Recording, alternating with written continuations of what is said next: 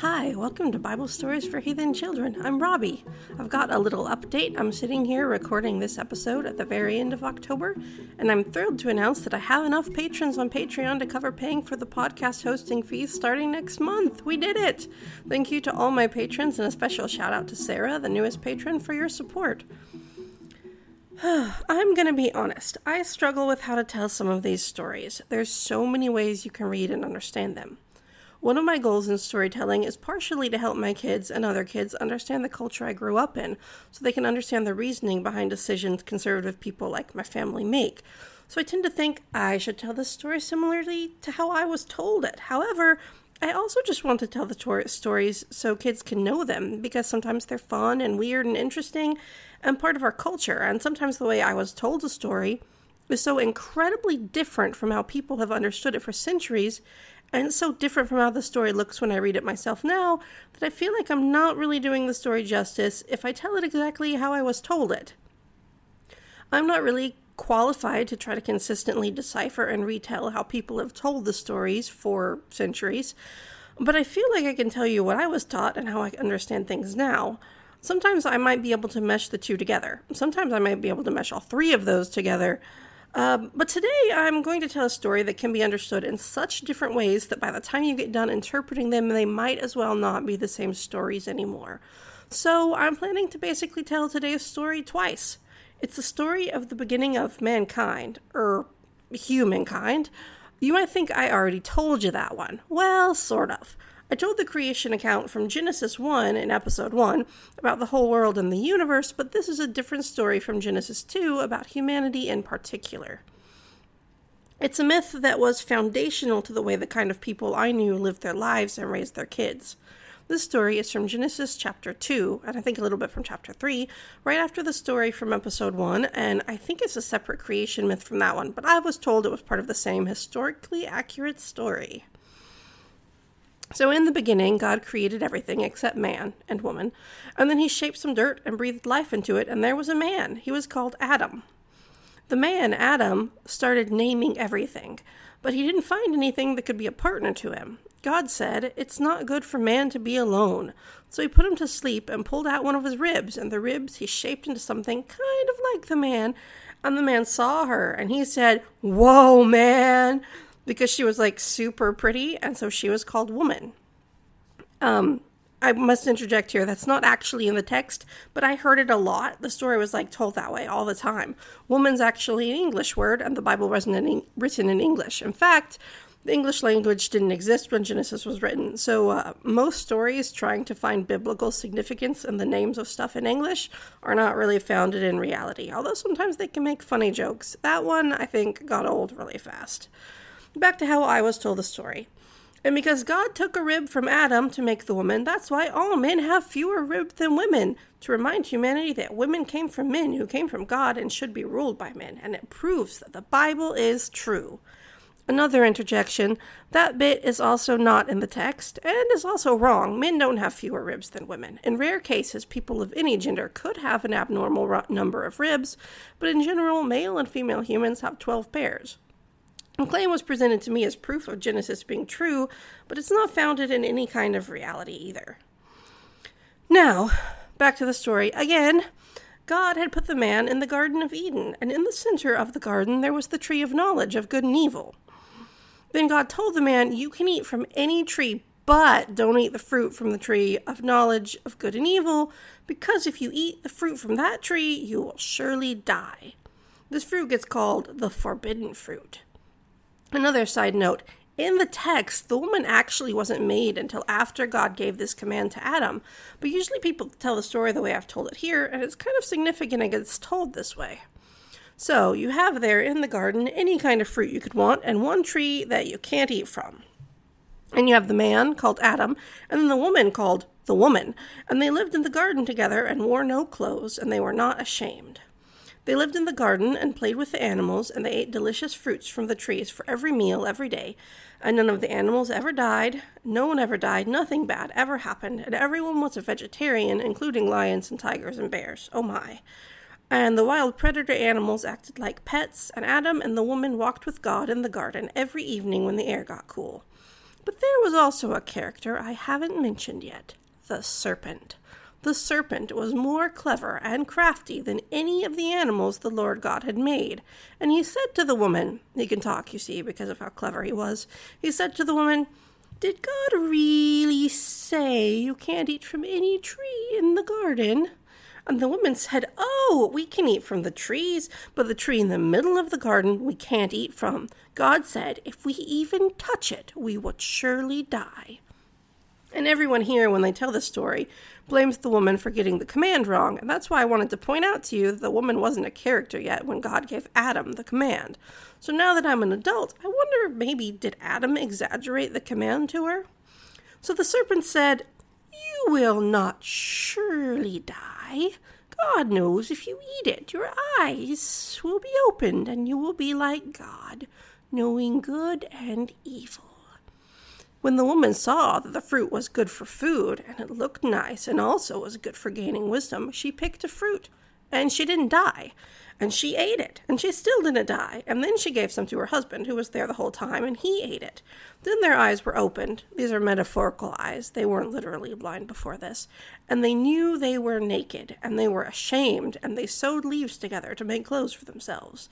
Then the man and his wife heard the sound of God going for an evening walk in the garden.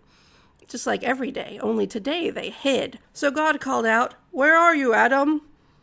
And Adam said, "I heard you, and I was afraid because I was naked, so I hid." Then God said, "Who told you that you were naked? Did you eat from the tree I commanded you not to eat from?" And the man said, "That woman you put here," and he's like pointing at her probably, "she gave me some of the fruit, and I ate it." God spoke to the woman, "What have you done?" And then the woman said, "The serpent," more pointing fingers, "he deceived me and I ate." Then God cursed the serpent. God doesn't ask the serpent his part of the story. God cursed him. "Cursed are you above every animal. You will crawl on your belly and eat dust. And there will be war between you and the woman and your offspring and hers, and he will crush your head and you will bite his heel." And according to how I was told the story, this is why snakes have no legs, because God cursed their legs right off for eternity. But also why snakes are evil animals, and you should never trust anyone who likes snakes.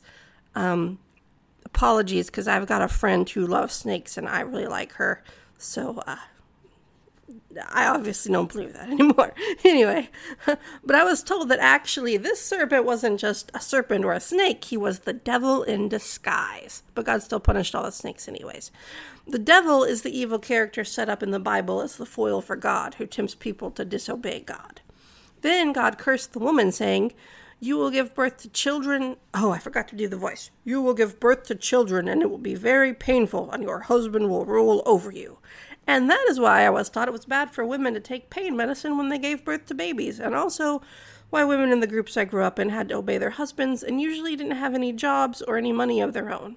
And also this was the basic explanation for why women couldn't be in leadership in the church. For a lot of people I know, all the bad treatment of women goes back to this. And girls are told from a young age that they deserve that treatment because the first woman ate from the tree and got Adam to do it too, and therefore every woman who has ever been born is easily tricked into sinning and should never lead men.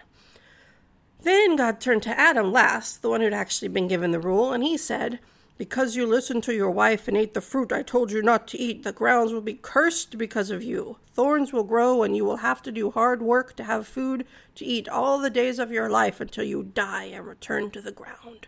For dust you are, and to dust you will return." And that's why men have to work, and why a lot of conservative Christians are against welfare, universal basic income, or other social safety nets. Then Adam named his wife Eve, because she'd be the mother of all future people. Then God killed an animal, and Adam and Eve were really sad, because probably that was one of their friends, and no one had ever died before.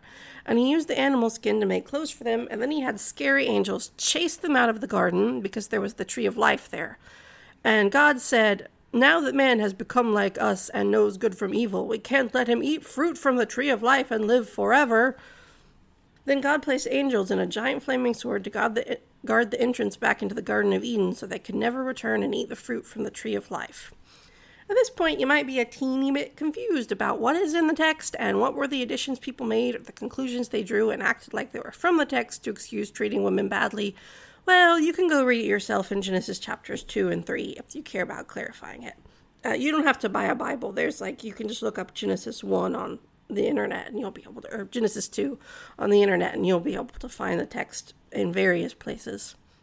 It's interesting because this is, at its root, just another origin story or myth people have told to explain the why things are the way they are, like a Just So story or like older myths that a lot of cultures have. This story explains death, pain when having babies, and why farming is hard work and weeds grow in the field. But in many Christian groups, this story, perhaps more than any other story in the Bible, is used to explain how people should behave, especially, as I said, when it comes to not letting women have freedom or authority. It's fascinating to me that the husband ruling over Eve was a curse, and yet some churches work hard to make sure women stay at home serving their husbands, not having any of their own money, not able to get free if their husband treats them or their kids badly. It always felt a bit wrong that a curse from God to one woman in a story from a long time ago is the formula for the best way to live your life and what you should tell your daughters and what you should tell your sons. I like to think about this story because you can take all the basic elements in the text and how you understand them and explain them can make it a very different story. So God makes this fancy garden and everything's perfect and nothing ever changes. And God makes a man. He shapes him from the dirt and breathes life into him. The plan was presumably to make something like himself. He calls the man Adam. He sets Adam to work, taking care of the garden and naming all the animal species. And that's when Adam realizes there really isn't a suitable partner for him to help him with his work. So God puts Adam to sleep, takes out a rib, and shapes the rib into a woman. The woman didn't get a name. She was just called the woman because she came from man and was made from man.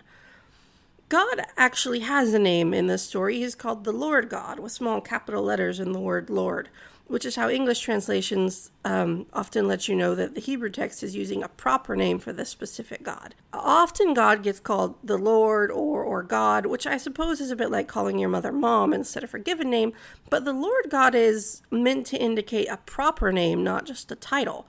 So yeah, God actually gets a name in this story, and the man gets a name.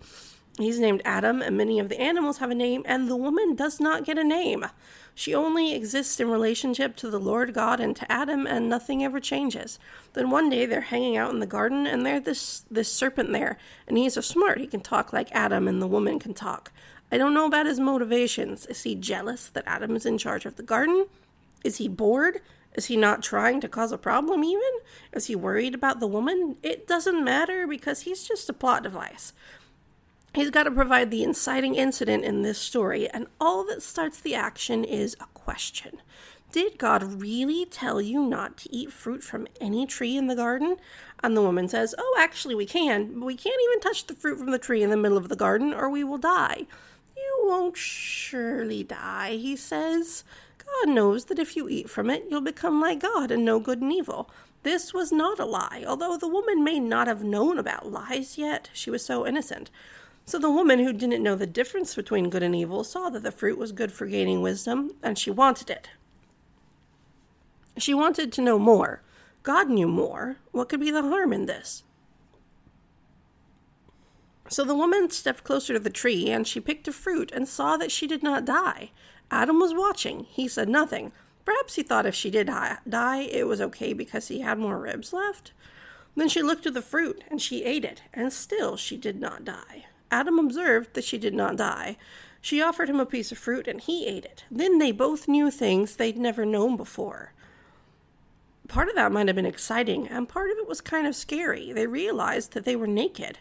None of the animals had clothes. The serpent didn't have clothes, but they felt that they should have clothes to cover their bodies. They wanted to be private. They'd never wanted privacy before. So they sewed together fig leaves. Then God called for them, and they knew he would know, and with their newfound knowledge, they knew he'd be unhappy with them. Adam blamed the woman. The woman blamed the serpent for deceiving her, although I'm not sure what lie she was claiming to be told. And God cursed everyone. Eve would grow humans in her own body and give birth to babies, but it would hurt. Adam would have to work to grow food because God was kicking them out of the garden where enough food grew on trees. Then the Lord God killed an animal, probably the first death they'd ever seen, and forced them to wear the skins as clothing, even though they'd already made their own clothes. Was this an act of kindness, or was it a punishment for daring to try to be more like him? There was another tree in the center of the garden. It was the tree of life, and if they ate from it, they'd live forever. God didn't want them to be able to live forever in the perfect garden now that they knew good and evil like he did. They could only be like him in one way, apparently. So it was true that if they ate the fruit, they would die, but only because if they ate it, God would no longer allow them to stay alive forever, as he had been doing by letting them eat from the tree of life. So he drove them out of the garden and blocked the way back with huge, frightening angels and a sword that was on fire, and they could never go back. Starting life over outside the perfect Garden of Eden was probably scary.